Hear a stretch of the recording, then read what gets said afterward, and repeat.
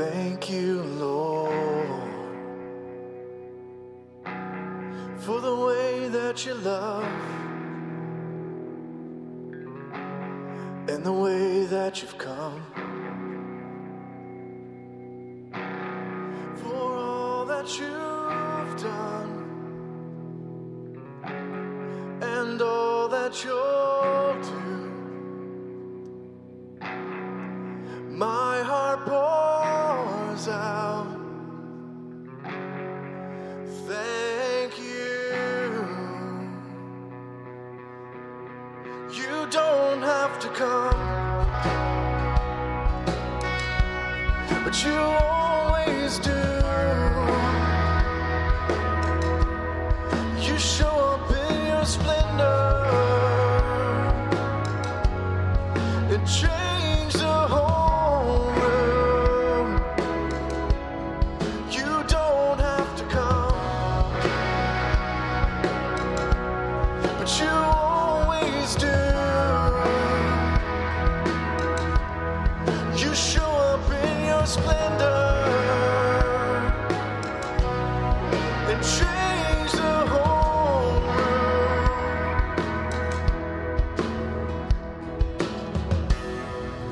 How do I say thank you, Lord, for the life that you gave and the cross that you bore, for the love you poured out to ransom my soul. My heart pours out this thankful song.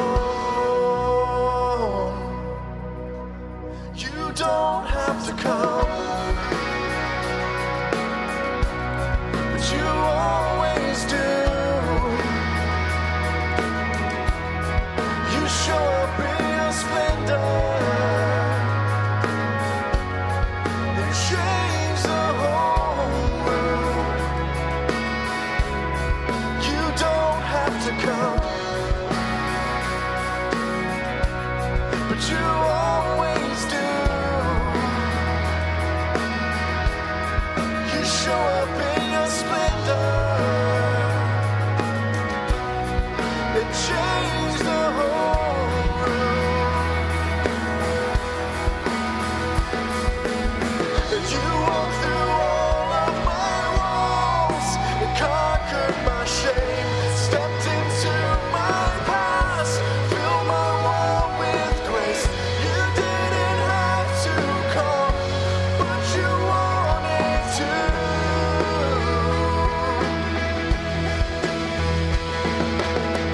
You walked through all of my walls and conquered my shame, stepped into my past, filled my world with grace.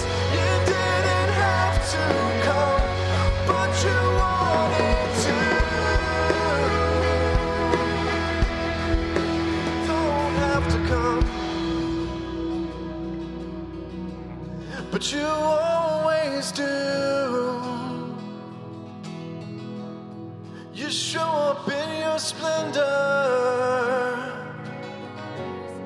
and change the whole room.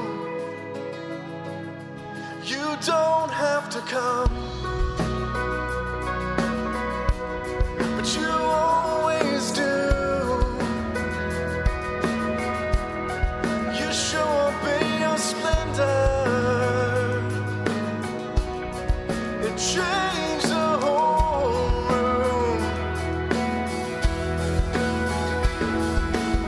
And I see the fire in your eyes, and I see the mercy in your smile, and I feel the fury of your love all around us.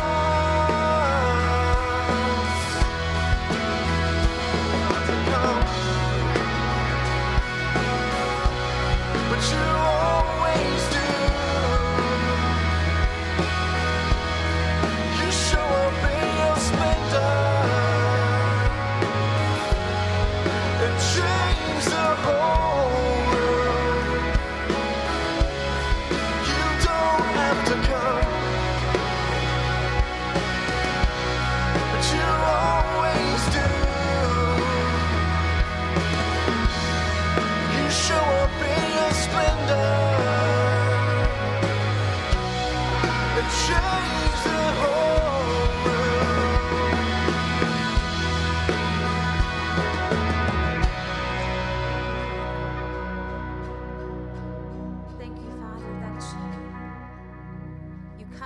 us, you chase after us because you want to, not because you have to, but because you love us.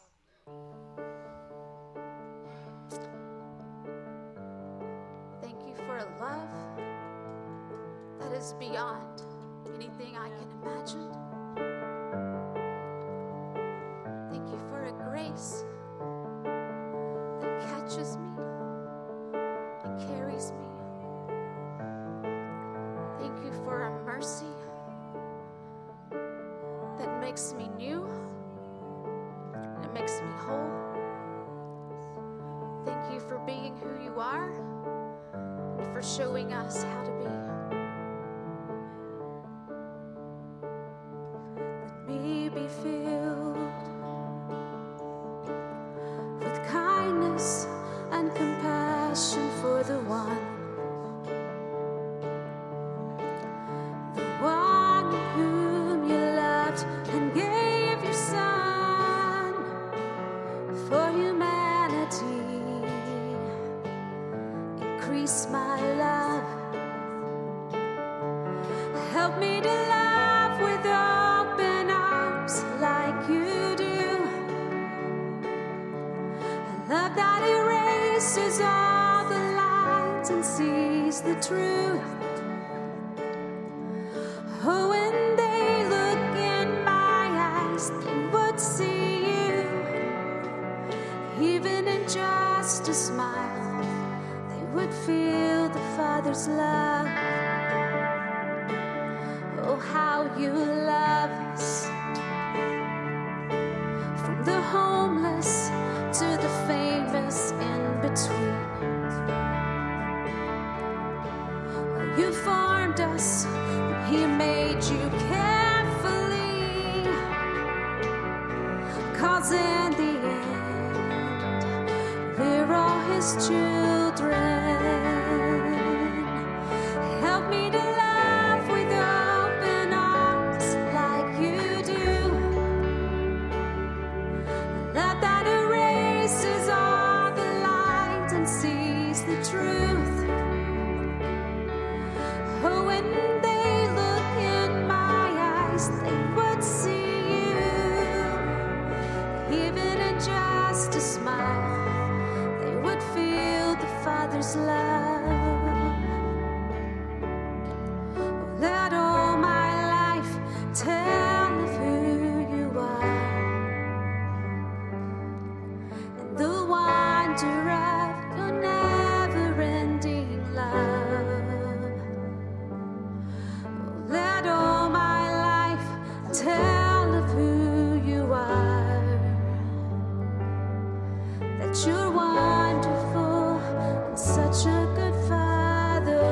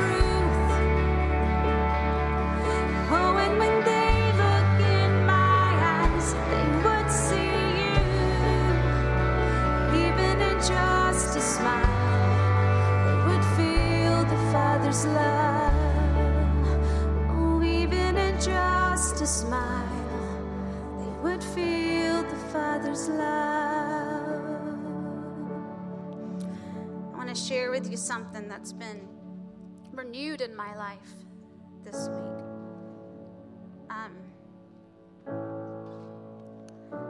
I've had a renewed insight to the splendor of God. I've had renewed understanding and new eyes to the power that exists in who God is. And I've also seen new things about who He is. Revelation 7 said, and all the angels were standing around the throne and around the elders and the 4 living beings. And they fell before the throne with their faces to the ground and worshiped God. And they sang blessing and honor and wisdom and thanksgiving and honor and power and strength belong to our God forever and ever, and amen. And then the angels would do it again. They would rise up and they would see a new dimension. They would see something new, and so they would fall back down and they would say blessing and glory and wisdom and thanksgiving and honor. And then they would bow back down again and they would rise again and they would say thanksgiving, because every time they saw something new, and every time when they saw that new dimension, it took them to a new dimension. My prayer for you for the remainder of the service is that you intentionally set your thoughts to see something new, to hear something. You may see it. Maybe it's something that you hear. Maybe it's something that you feel. But it's going to open your eyes to a new dimension. Maybe you see more than one thing or feel more than one thing. But I encourage you in this moment to be sensitive to the Spirit, to be sensitive to His presence, to be sensitive to the power that is in this room. And that when you leave here today, you leave here with a renewed insight into Him and maybe even something new. Amen.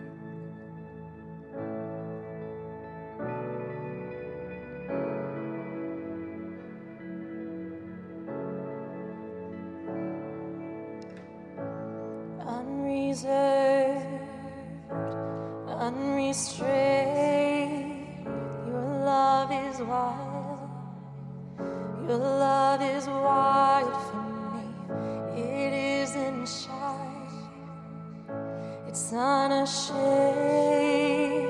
Your love is proud to be seen with me. To be seen with me.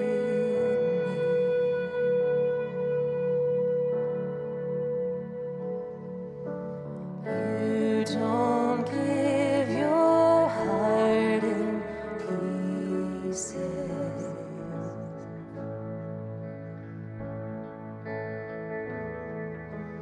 You don't hide yourself to tease us.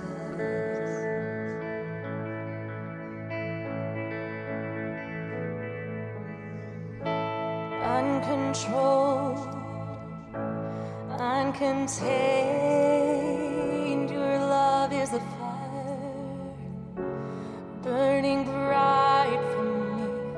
It's not a spark, it's not just a flame. Your love is light, and all the world will see. All the world will see.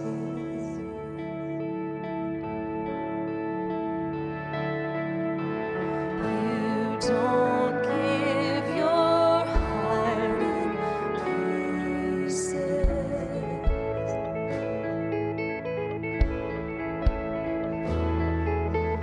You don't hide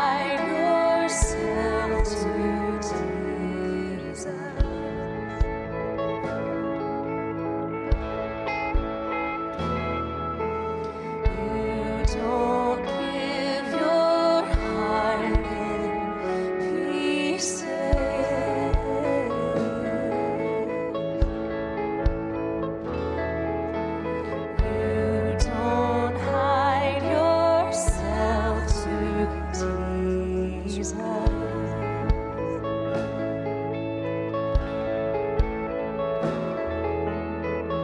Your love's not fractured, it's not a troubled mind.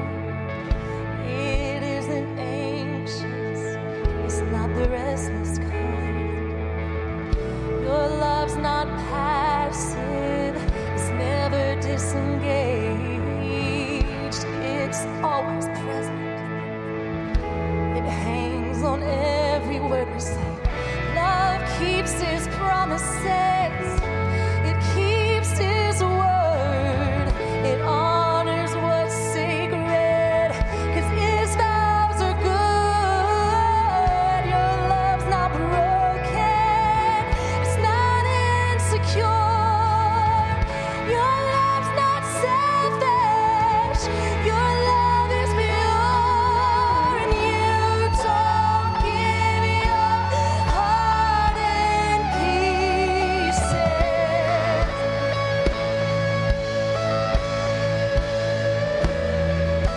And you don't hide yourself to tease us.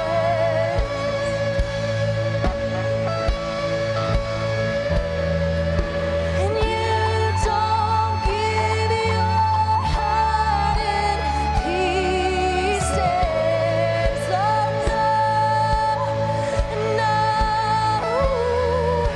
And you don't hide yourself to tease us.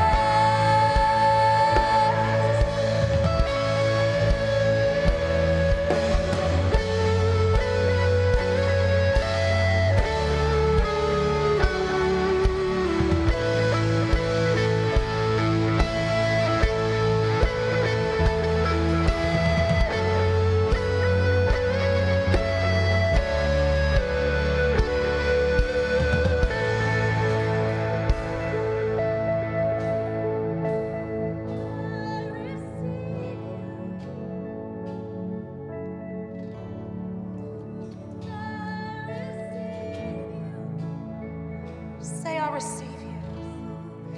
And I receive you. And I receive you.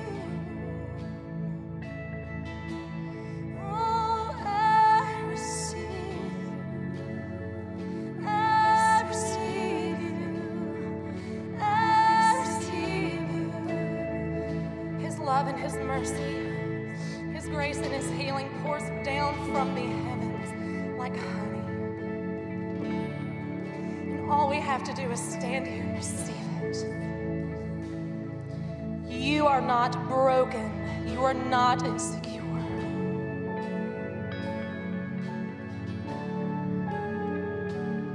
We get to be intentional. Today I'm intentional about receiving you, Father. Because you don't give your heart in pieces.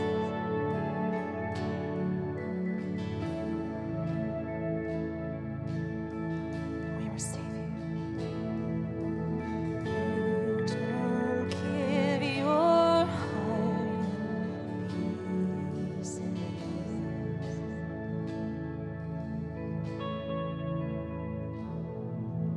And you don't hide yourself to tease us. We receive you, Father.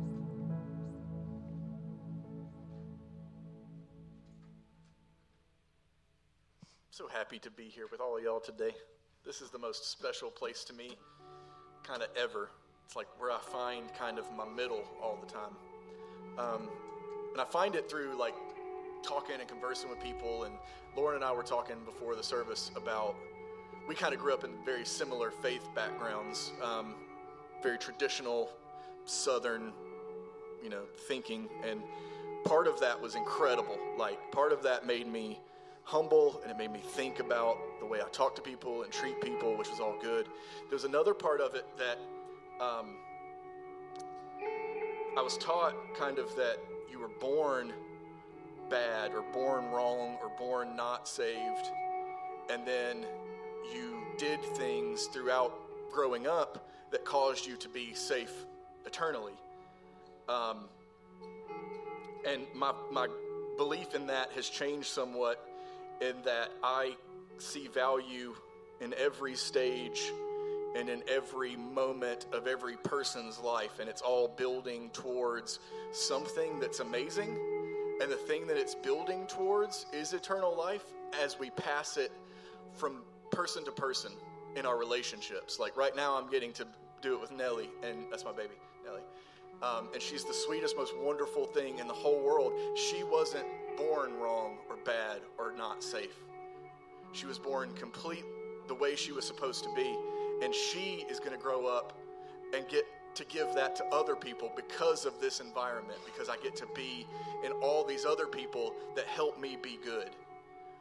And this next song, I think, is playing off what Dusty talked about new, about not putting this theological box around God and letting it open up. And when it opens up, what I realize is that my job is to think the way I think about Nellie, about every other human being on the planet. And that is really, really hard when they do different stuff than I do, like really different stuff. And as I meditated on this week, all I could see was this church in the center of this place, loving every single person that walks through the door and every single person that doesn't walk through the door at the same time. That was my meditation. It didn't come out beautiful right here talking, but it really was in my mind. So if you take a moment during the song and when you're thinking about the words and you see the people, try to see the people you don't know and try to see them as good, because that's how I got to where I am today.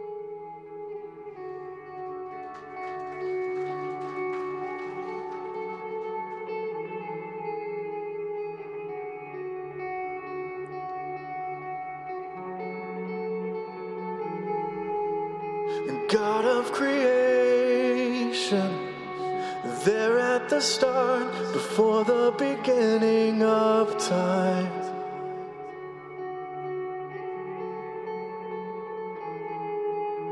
With no point of reference, you spoke to the dark and fleshed out the wonders of light.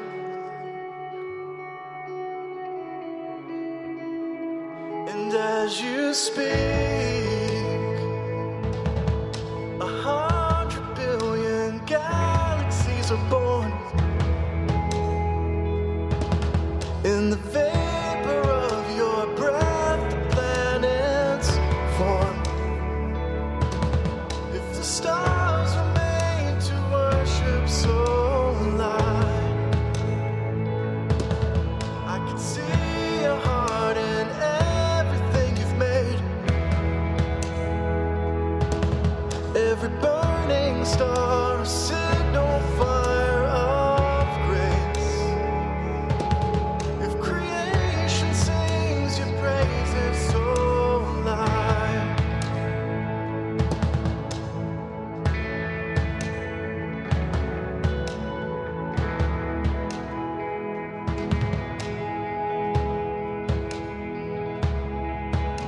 and God of your promise, you don't speak in vain, no syllable empty or void.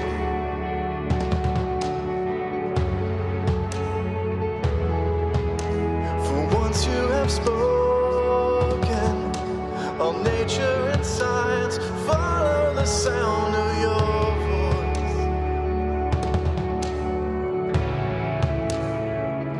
And as you speak, 100 billion creatures catch your breath, evolving in pursuit of what you said. If it all reveals your nature so alive, I can see your heart in everything you said.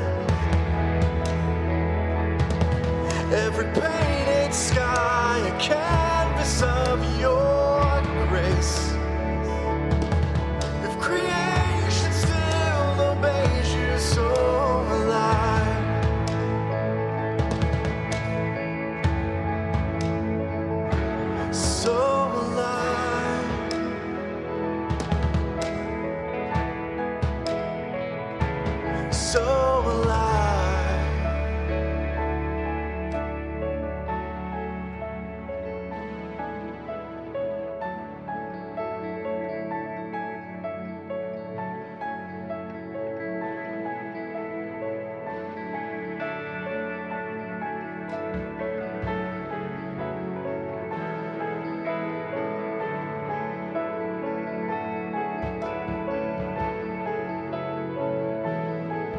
If the stars were made to worship so alive, if the mountains bow in reverence so alive, if the oceans roar your greatness so alive, for if everything exists to lift you high, so alive, the wind goes where you send it, so alive, and rocks cry out in silence, so alive. If the sum of all our praise still falls short, then we'll sing again 100 billion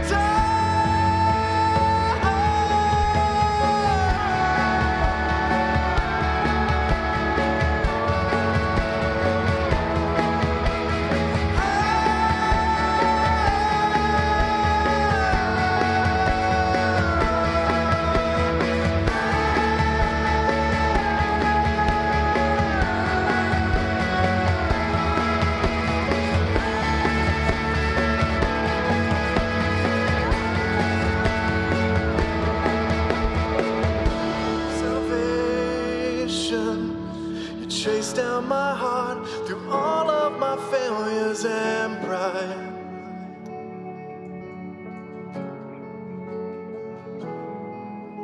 On a hill you created, the light of the world, abandoned in darkness to die.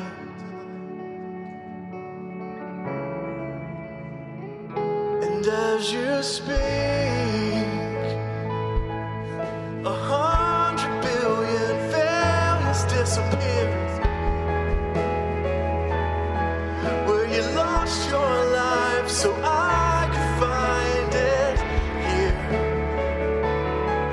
If you left the grave behind you so alive,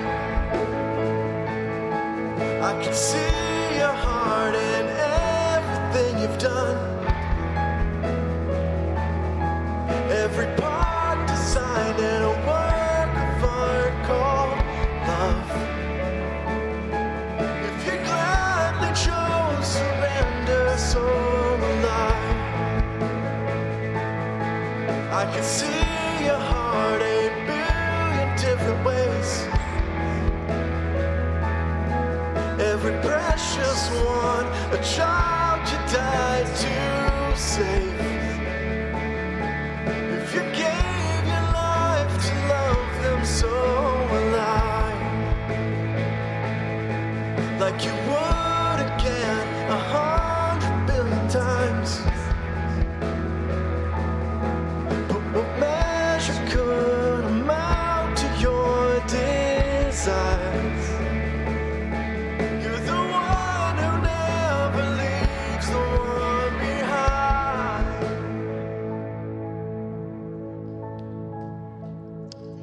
Amen.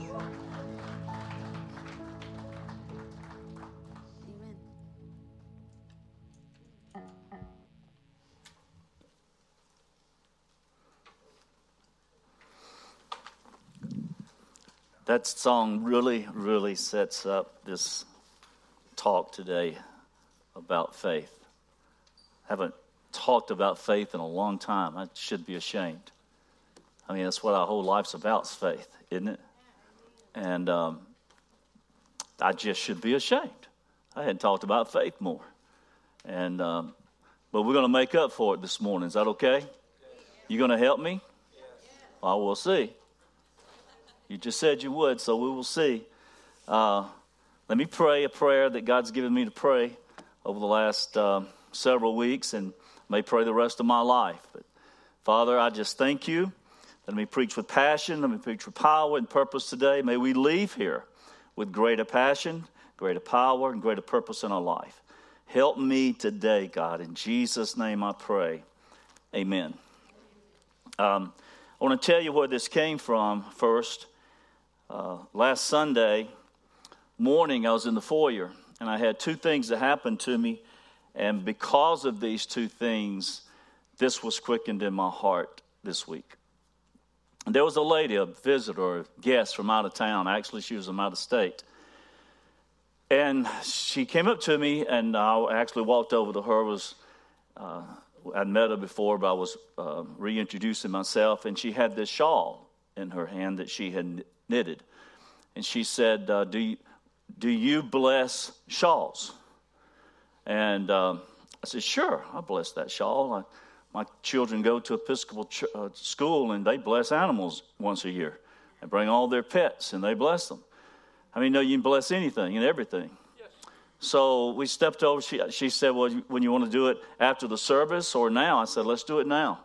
And so we walked over into a corner, kind of isolated ourselves, and I began to pray over this shawl. And as I began to pray over the shawl, something just started coming alive in me. And I started praying. I said, God, all the love and all the care and all the kindness that went into making this, the people that she's going to give it to, may all the love and all the kindness and all the goodness that was put into it, may it touch their life. May every time it touches them and every time they touch it, let all this love and kindness and goodness just touch them. Yeah. And all of a sudden, I had this faith that I haven't thought about in a while just leap inside me. And then it wasn't about a minute later. Lady Suzanne Fountain came up to me, and she kind of was walking at me like, zeroing in and got something to say. And if you ever talk with Suzanne, when she wants to tell you something, you look in her eyes and you know she's serious about this.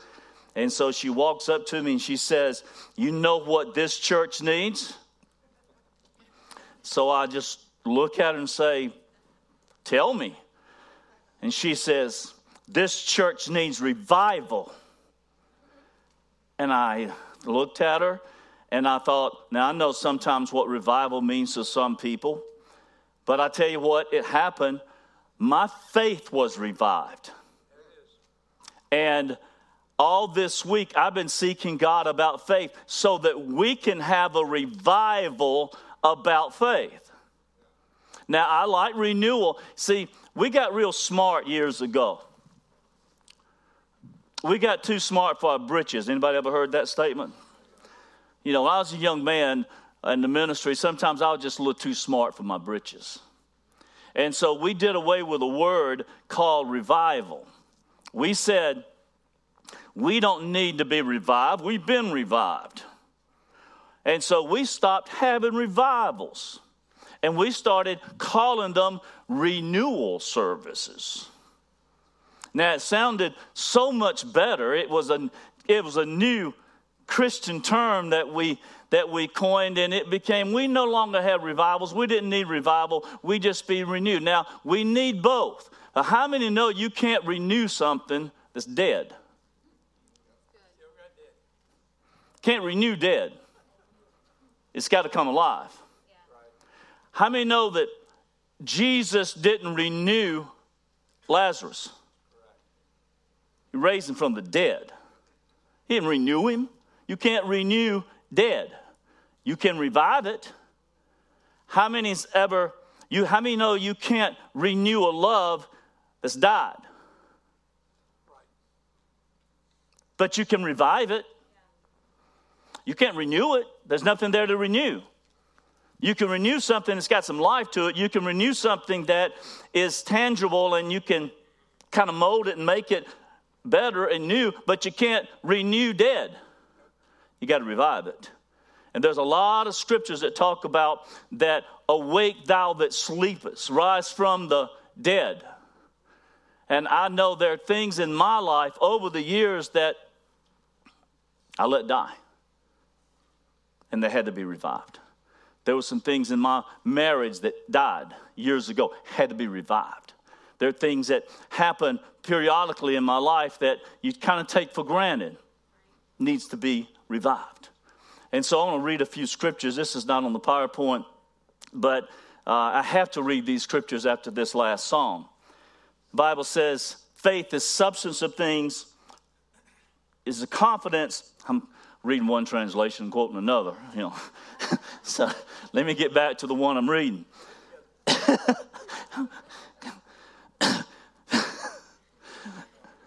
Faith is the confidence that what we hope for will actually happen. It gives us assurance about things we cannot see. Through their faith, the people in days of old earned a good reputation. By faith, we understand that the entire universe was formed at God's command, and what we now see did not come from anything that can be seen. By faith, the entire universe was formed by God's command, and not anything that we see existed before he spoke it into existence. This God of the universe didn't even get his hands dirty. How many know it wasn't labor for him? When the Bible says after he had created everything that God rested, how many know that God wasn't tired? All he did was speak.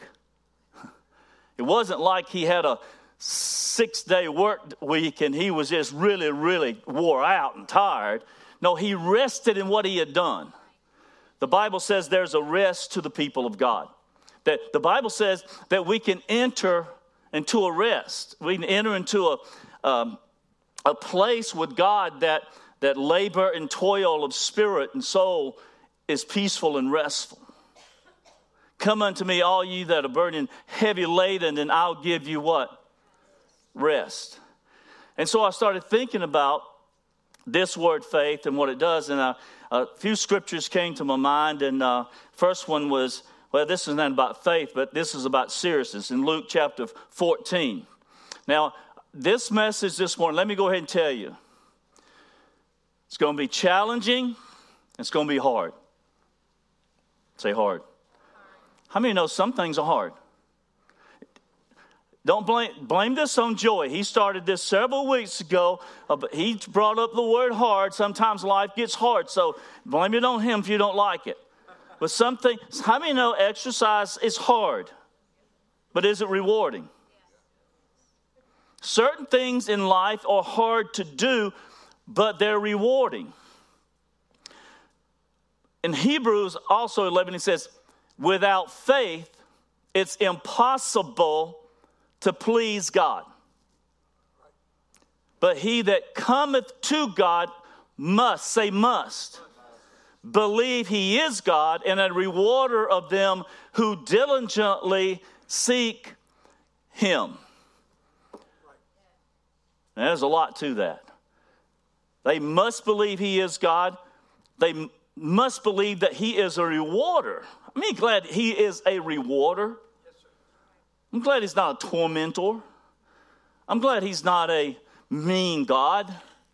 I'm glad he's not a God that I walk around fearing in any moment he's going to drop the hammer down on me. He's a rewarder. Now you got to understand about, I'm getting ahead of myself. A large crowd was following Jesus. He turned around and said to them, if you want to be my disciple, you must hate everyone else by comparison, your father, your mother, your wife, your children, your brothers, your sisters, even your own life. Otherwise, you cannot be my disciple. And if you do not carry your own cross and follow me, you cannot be my disciple. Now, Jesus often, he calls more people not to follow him than to follow him. Yes, sir. Think about that for a moment. he caused more people to stop following him than followed him. One time he had fed 5,000 and with 5 loaves of bread and 2 fish. He had healed people, and he and the disciples, they're just, man, I'm sure the disciples are going, man, I'm glad I'm on this team. Man, I'm glad I'm with Jesus. Look at all these people following us. That's thousands of people. John, you see all those people? Man, aren't you glad that he chose us to be his disciples, to be with him? Look at all these people. And so Jesus is walking, he stops. And he says, if you're going to follow me, if you're going to be my disciple, you're going to eat my flesh and you're going to drink my blood. And all of a sudden, the church went from thousands to 12. Thank God I've had people leave, but not that many at one time. That would be really, really, really depressing. And so out of the thousands that was following him, there's 12 left.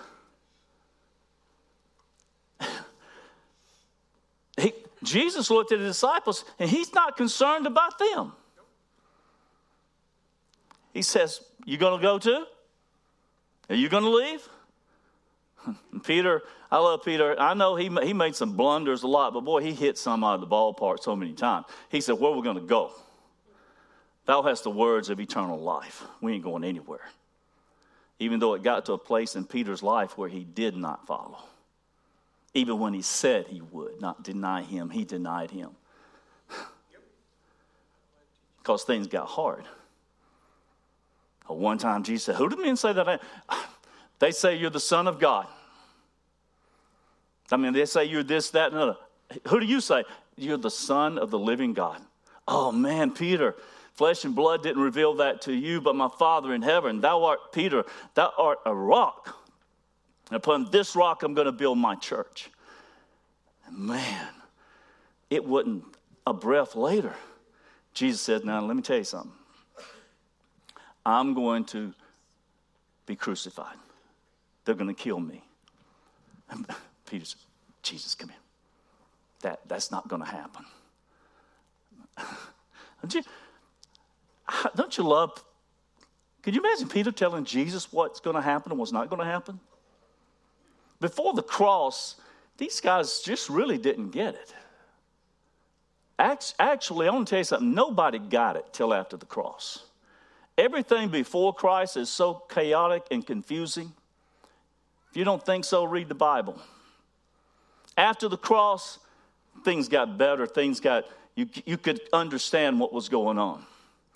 And Jesus looks at Peter and says, I got to get this, okay? Get behind me, Satan.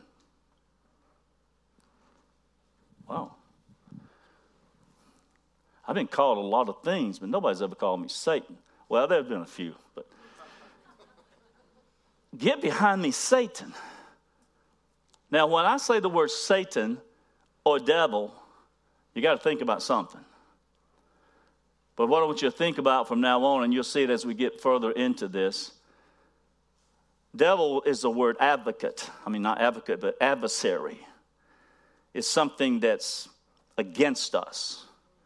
There's a spirit of this world, how many know, that's against us. There's a spirit of this world that you have to get away from and get into the spirit of Christ. Now let's read this scripture in Mark chapter 11, verse 22. I said it's going to get hard. Then Jesus said to his disciples, have faith in God. Now the little translation of that is have the faith of God. I tell you the truth, you can say to this mountain, may you be lifted up and thrown into the sea, and it will happen. But you must really believe it will happen and have no what? No doubt in your heart. I tell you, you can pray for anything. If you believe that you've received it, it will be yours. But when you're praying, first forgive anyone you're holding a grudge against, so that your Father in heaven will forgive your sins too. I have to apologize to you and ask you to forgive me for some things I've said over the past that, Maybe like David when he went against Goliath, he was shaking in his sandals. He wasn't. The Bible didn't give any indication that he was shaking in his sandals. Matter of fact, all it gives indication to he walked toward him with all the confidence in the world. He exactly ran to him. He wasn't afraid. He wasn't worried about the outcome of that battle was going to happen, because he had a God on his side. He said, "Who is this uncircumcised Philistine? Think he is defiling the children of God." He said, "You come against me with sword and spear, but I come against you in the name of the Lord God of Israel." Confident, faith, no doubt. Well, I decided I've got to take the word either as it is, what it says, or not, right? Let me tell you what doubt is. Doubt's not unbelief. Doubt is believing in the wrong thing. You still got to believe. You're just diverting your belief here to something else. I believe it's going to work out. I doubt it. It's not going to work out. I believe we are going to make it, Barbara. I doubt we're going to make it, Barbara. I'm believing one way or the other. I got faith. It's just, is my faith in the right place? Because I'm going to believe. Did you ever wonder where your faith? How did you get faith? You know what? Well, the Bible says, number one, it's a gift of God. You can't get it. It's just like grace. You go overseas to countries, people that's never heard God, never heard Jesus, never heard those terms, and they have no conception, and missionaries go in, preach the gospel to them, and some way, somehow, they believe. And you know why? Because you don't believe with your head. You believe with your heart. The Bible says you confess with your mouth, but you believe with your heart. God places it in you to be able to just believe him. Isn't it amazing? None of us, there's thousands and thousands of people just across this county this morning worshiping a God they have never seen, never actually spoken to, worshiping a God that for thousands and thousands of people never seen a miracle. Thousands and thousands of people that they've never had a prayer answered. And they're still worshiping God. Where does that faith come from? God put it there. Yes, Jacob, that child's not born mean and bad. The child is born with enormous faith. That he placed it in everybody to believe. The easiest thing for people to do is to believe. But we get off track. We get somehow off track. And one of the ways that we do it, and I'm going to jump around. This is not a systematic message, okay? This is not one of those point 1, point 2, point 3. This is point 20, point 15, back to point 1, something like that. It may get a little confusing along the way. Church has got to become the church. The people have got, how many know you don't go to church, you are to church? Right. Brad Paisley, I was down at Dusty's the other night, and she had some music going, and Brad Paisley was the new song he's got. And the chorus goes like this. I don't know if you believe in heaven. I don't know if you believe in hell. But I believe in the devil, and he's alive and well. Now, when I first heard the chorus, that's what caught my attention. I heard the chorus, and I said, no, bad theology. Bad theology. I want to talk to Brad. Brad, that's bad theology. The devil is not alive and well on planet Earth. He's not. And then I heard the verses.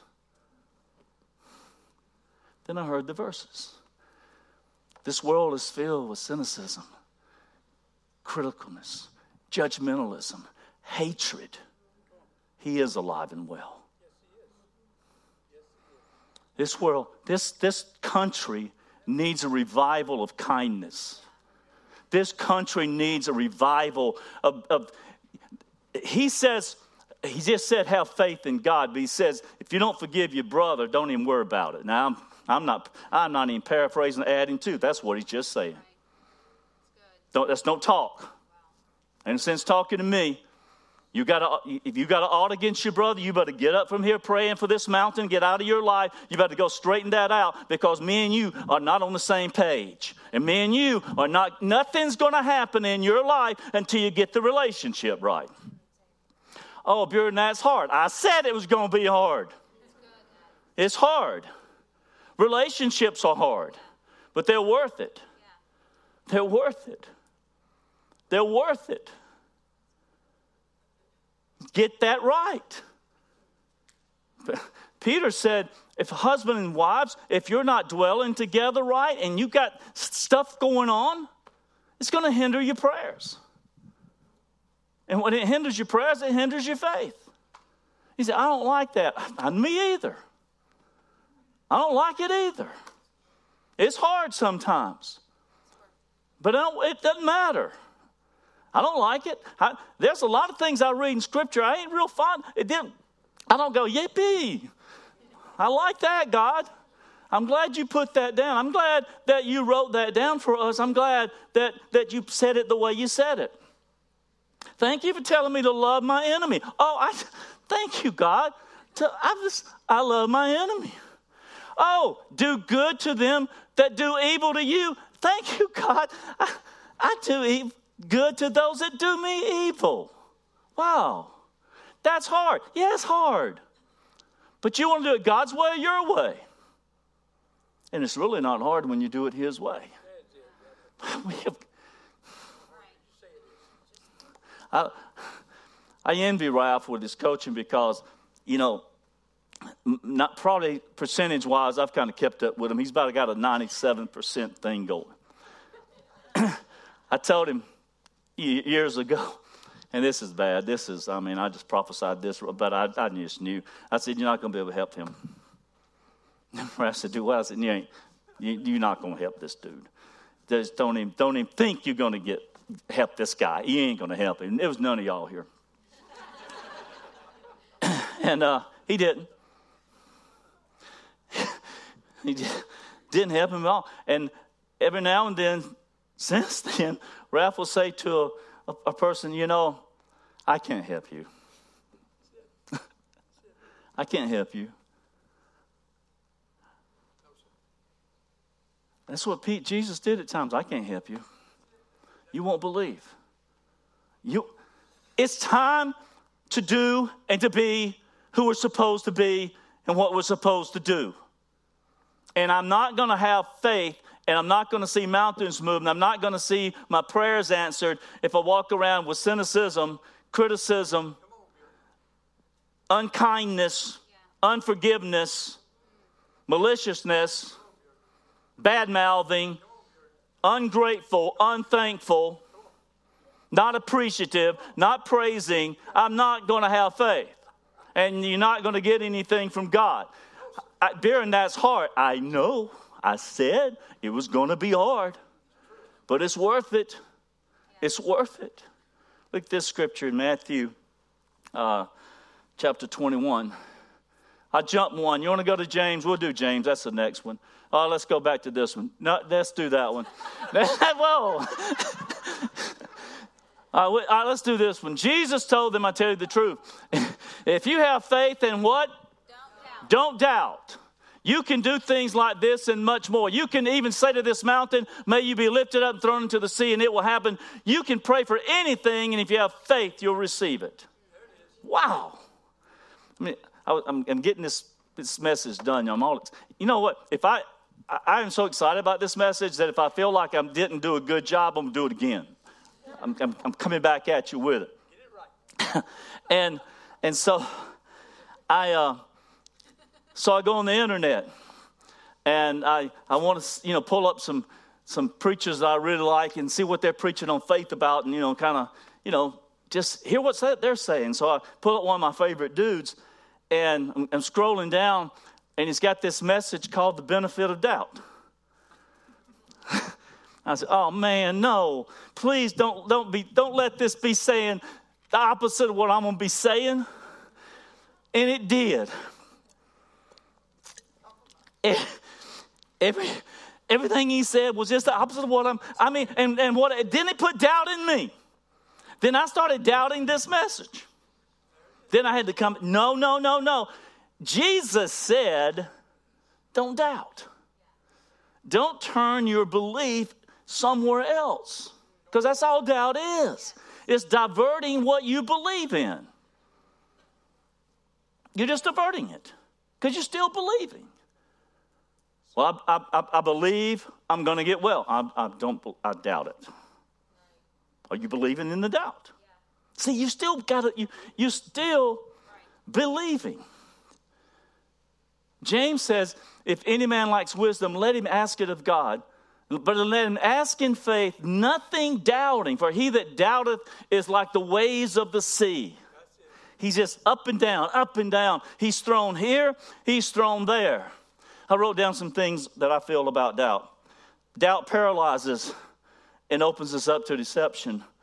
Faith moves us forward. Doubt robs us while faith rewards us. Doubt destroys us. Faith builds us up. Cynicism is a cancer that's contagious. Faith is an antidote that is also contagious. Doubt makes hills into mountains. Faith removes them. Cynicism is a savage. Faith civilizes. I love that. We live in a cynical world, church. A cynical world. Where did this thing start? You need any tree you want to eat of, just don't eat of the tree of doubt. Oh, what tree? Is that in the Bible? Tree of doubt? Sure is. Yeah. Tree of knowledge of good and evil. That's right. Good and evil. The serpent came to him, said, hath God really, did he really say that? Did he really tell you that? And started placing doubt in them. And then said, if you will eat of this tree, you will be like God, when they already were like God. They already were like, they were created in his likeness and in his image. They were already like God. But they doubted it.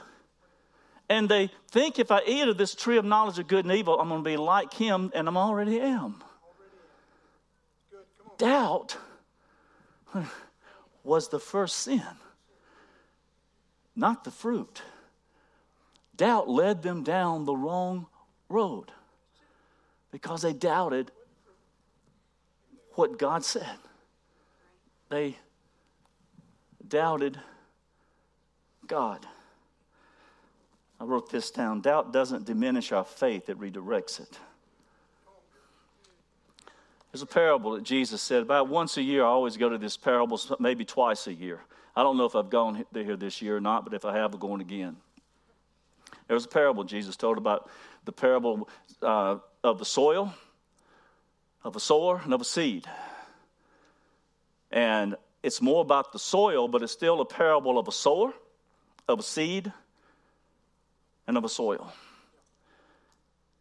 And his disciples are together. And I'm going to tell you something about their disciples. They weren't farmers.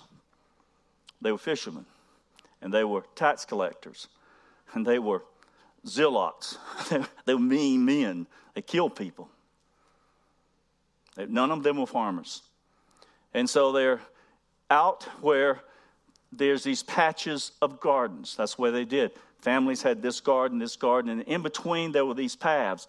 And the sower would go and begin to sow the seed. Now, he said some seed fell by the wayside. We'll talk about that in a moment. Some seed fell on shallow ground, some stony ground. Some seed fell on thorny ground, and some seed fell on good ground. Now, look at me, because you ain't never heard this before. If you sow in seed, how many know the ground has already been tilled up? There are no stones. There are no thorns. Not if you know what you're doing. It's ready. It's ready to be sown. But where did the wayside come from? Where did the stony come from? Where did the thorny come from? And where did the good come from? Because as it was growing, now the wayside is where everybody walks. Everybody walks. And it's so hard, there's no way any seed can get in that.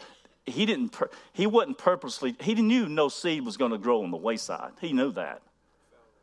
Yeah, but when he's sowing, you're just throwing that seed out there, and some of it's going to fall over here where it has no chance to grow. The fowls are there, immediately get it. Fowls are there all wait. I'm telling you, there's some fowls of the air out there get this seed real quick if you listen to them.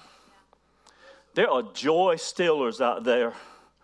They'll rob you of your joy. There are faith killers out there. Oh, man. They'll get you.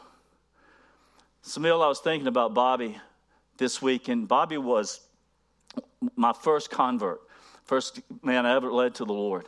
And Bobby got in God and got in church, and he was so full of joy. Right? He was so enthused and happy and excited. And I was with him one day, and this joy stealer came up, and faith killer. Now, they called themselves a Christian. Yeah, you got to realize some people call themselves Christians, and they'll steal your joy in a minute. And this guy started let me tell you something, son. Anytime that comes out, just whoa, back up. When a guy says, let me tell you something, son. I ain't never had a man come up to me and say, let me tell you something, son, and wasn't something bad about it. Never had somebody come up to me, let me tell you something, son. Life is going to get better and better and better. No, let me tell you something, son. It ain't going to always be like this.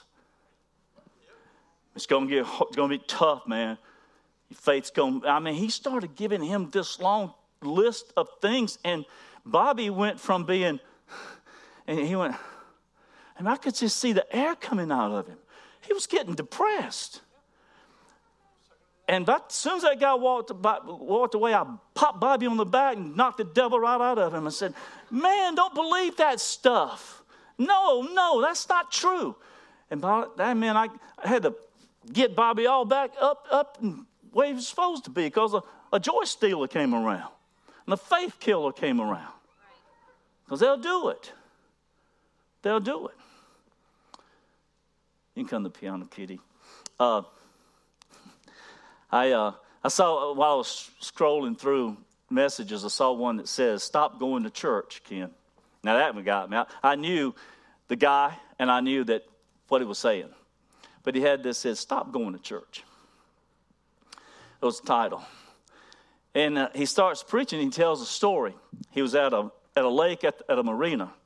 And a guy comes up on his boat, him and his son, starts yelling, Pastor, I go to your church. We go to your church. We go to your church. And he said, what?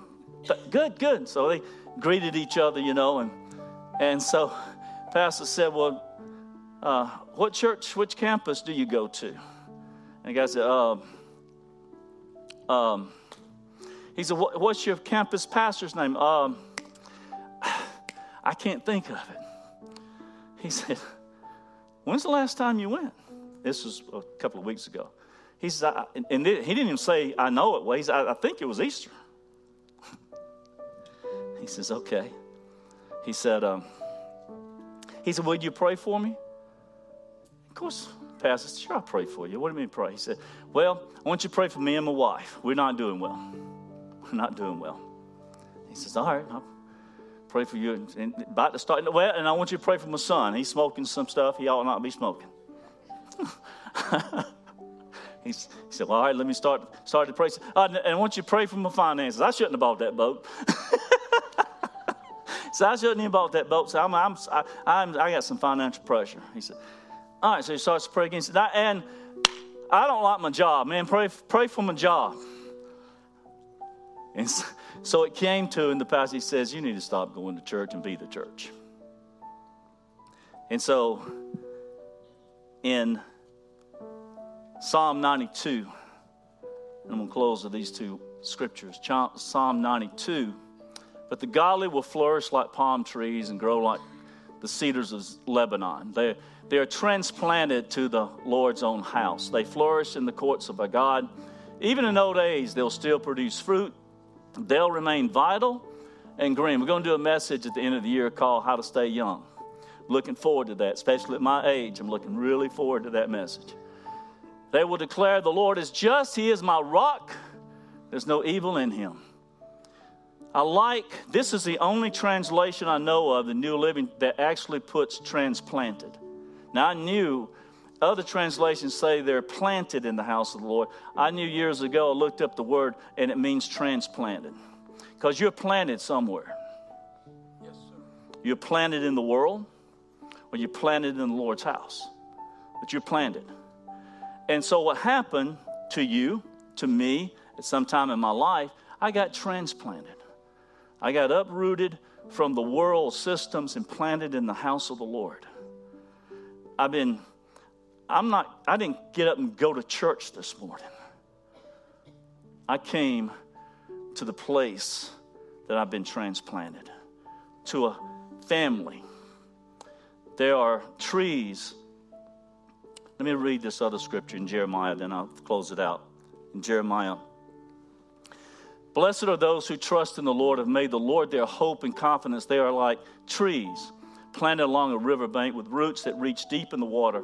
Such trees are not bothered by the heat, worried by long months of drought. Their leaves stay green. Wow. The storms are going to come. The heat's going to come. It has come. I don't know if you noticed, but it's been pretty hot. How many know there's another heat besides that heat? There's another heat. Things get heated up.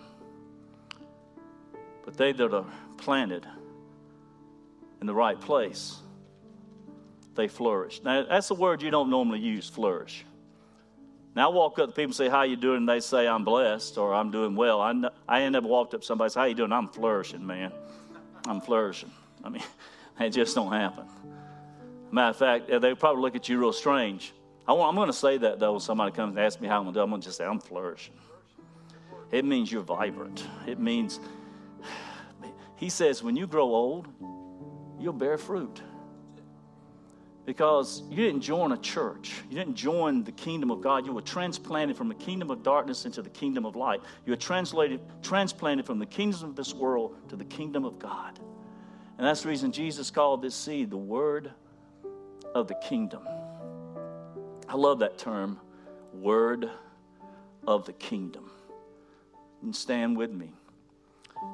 Every word, watch this, from now on, every word that's spoken to you, every word that you think of, ask yourself, is this a word of the kingdom? Or is it a word of the world? Exactly. What you think will become, what you say will become. So I got to decide when these words are coming, is this a word of the kingdom? Or is this a word of the world? Because I'm going to hear a lot of stuff. I'm going to think a lot of things.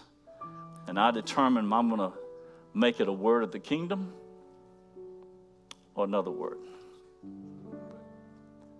This whole thing's about seeds.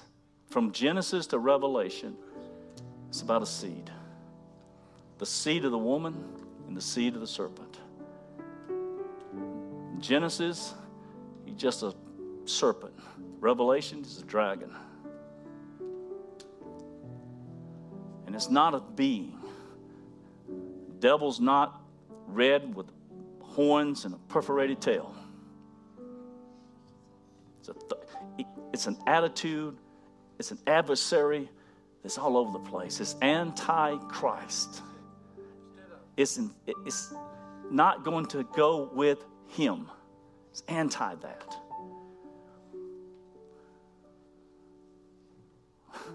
Old Brother We're Out There, you better see the movie Old Brother We're Out There? He said, I sold my soul to the devil.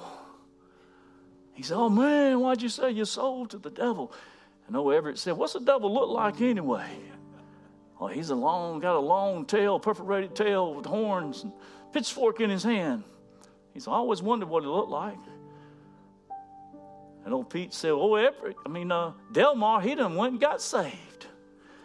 And Delmar started witnessing, man, shouldn't sell your soul to the devil. You sell your soul to the devil every time you sell out the right thoughts, the right things. You take the word that's not of God and make it your word.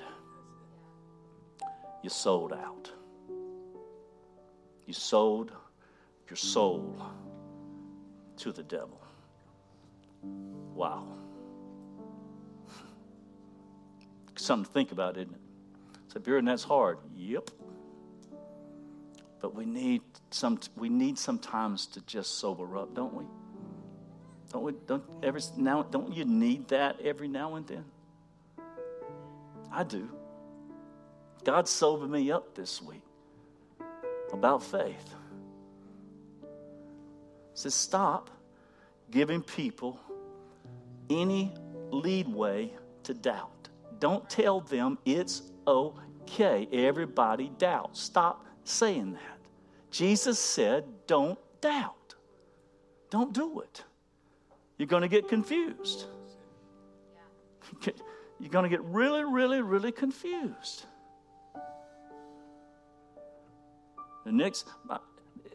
It took away some fear out of me this week, and it's got me into faith.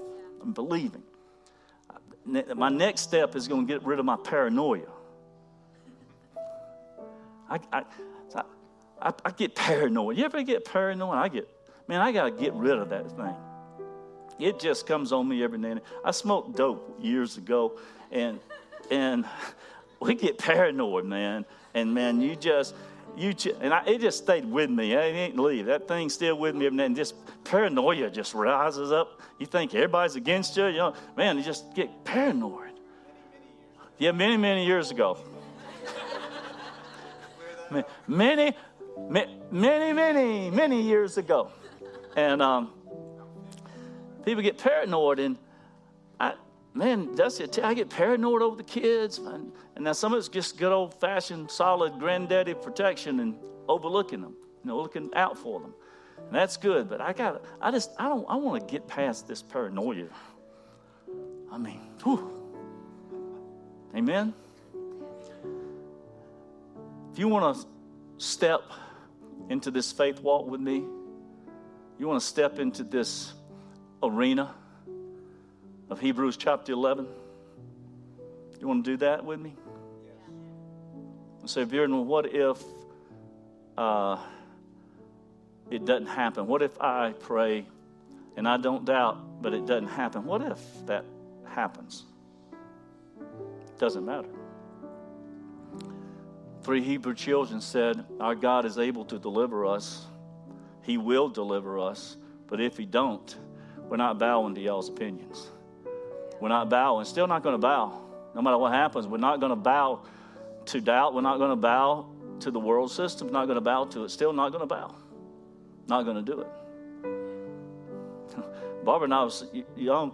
We were so poor, we had to believe.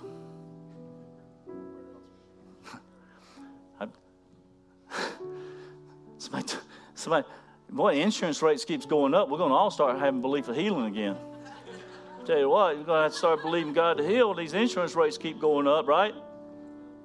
Man, we were young. We had no insurance. Dusty gets sick. We didn't take her to the doctor. Prayed for her. Really did. I'm not exaggerating. Prayed for her. Saw God heal her numerous times. It's funny when you're young and you got this faith, you just don't doubt. Right. We let doubt creep in. Yeah. We do. We really do. The band's coming. We're going to close with a song, but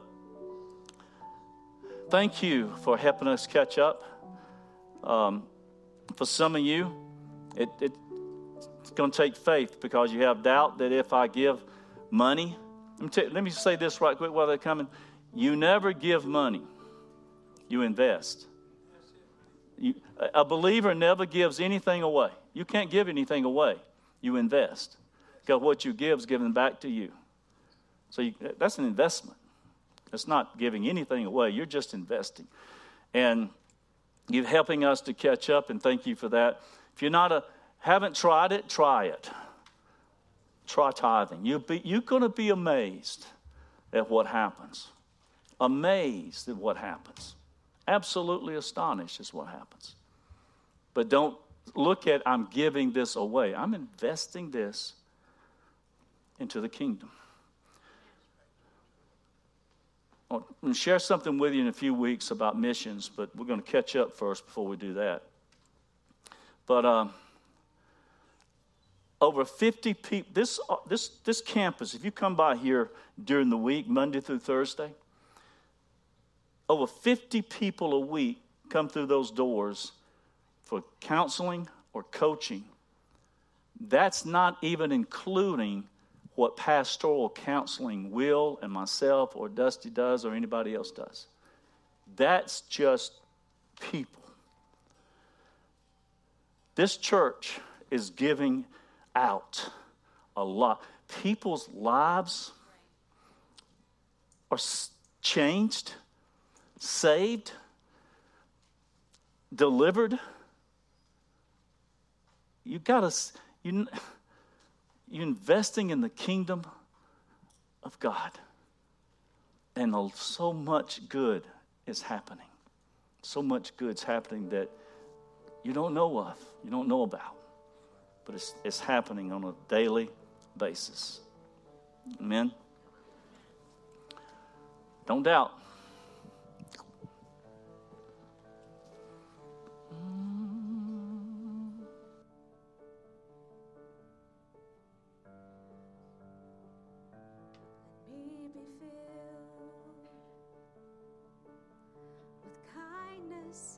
Compassion for the one for whom you loved and gave your son for humanity. Increase my love, help me to love with open arms like you do, a love that erases all the lies and sees the truth. Oh, when they look in my eyes, they would see you. Even in just a smile, they would feel the Father's love. Oh, how you love us. From the homeless to the famous and in between. You formed us, you made us carefully, 'cause in the end, we're all your children. Help me to love with open arms like you do. Love that erases all the lines and sees the truth. Oh, that when they look in my eyes, they would see you. Even in just a smile, they would feel the Father's love. Let all my life tell of who you are, and the wonder of your never-ending love.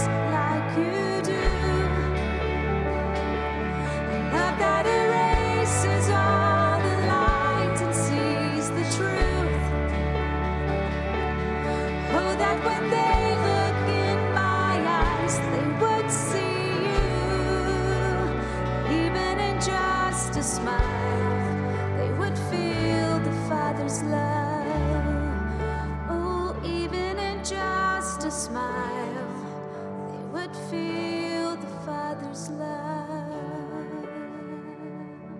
Go be the church this week.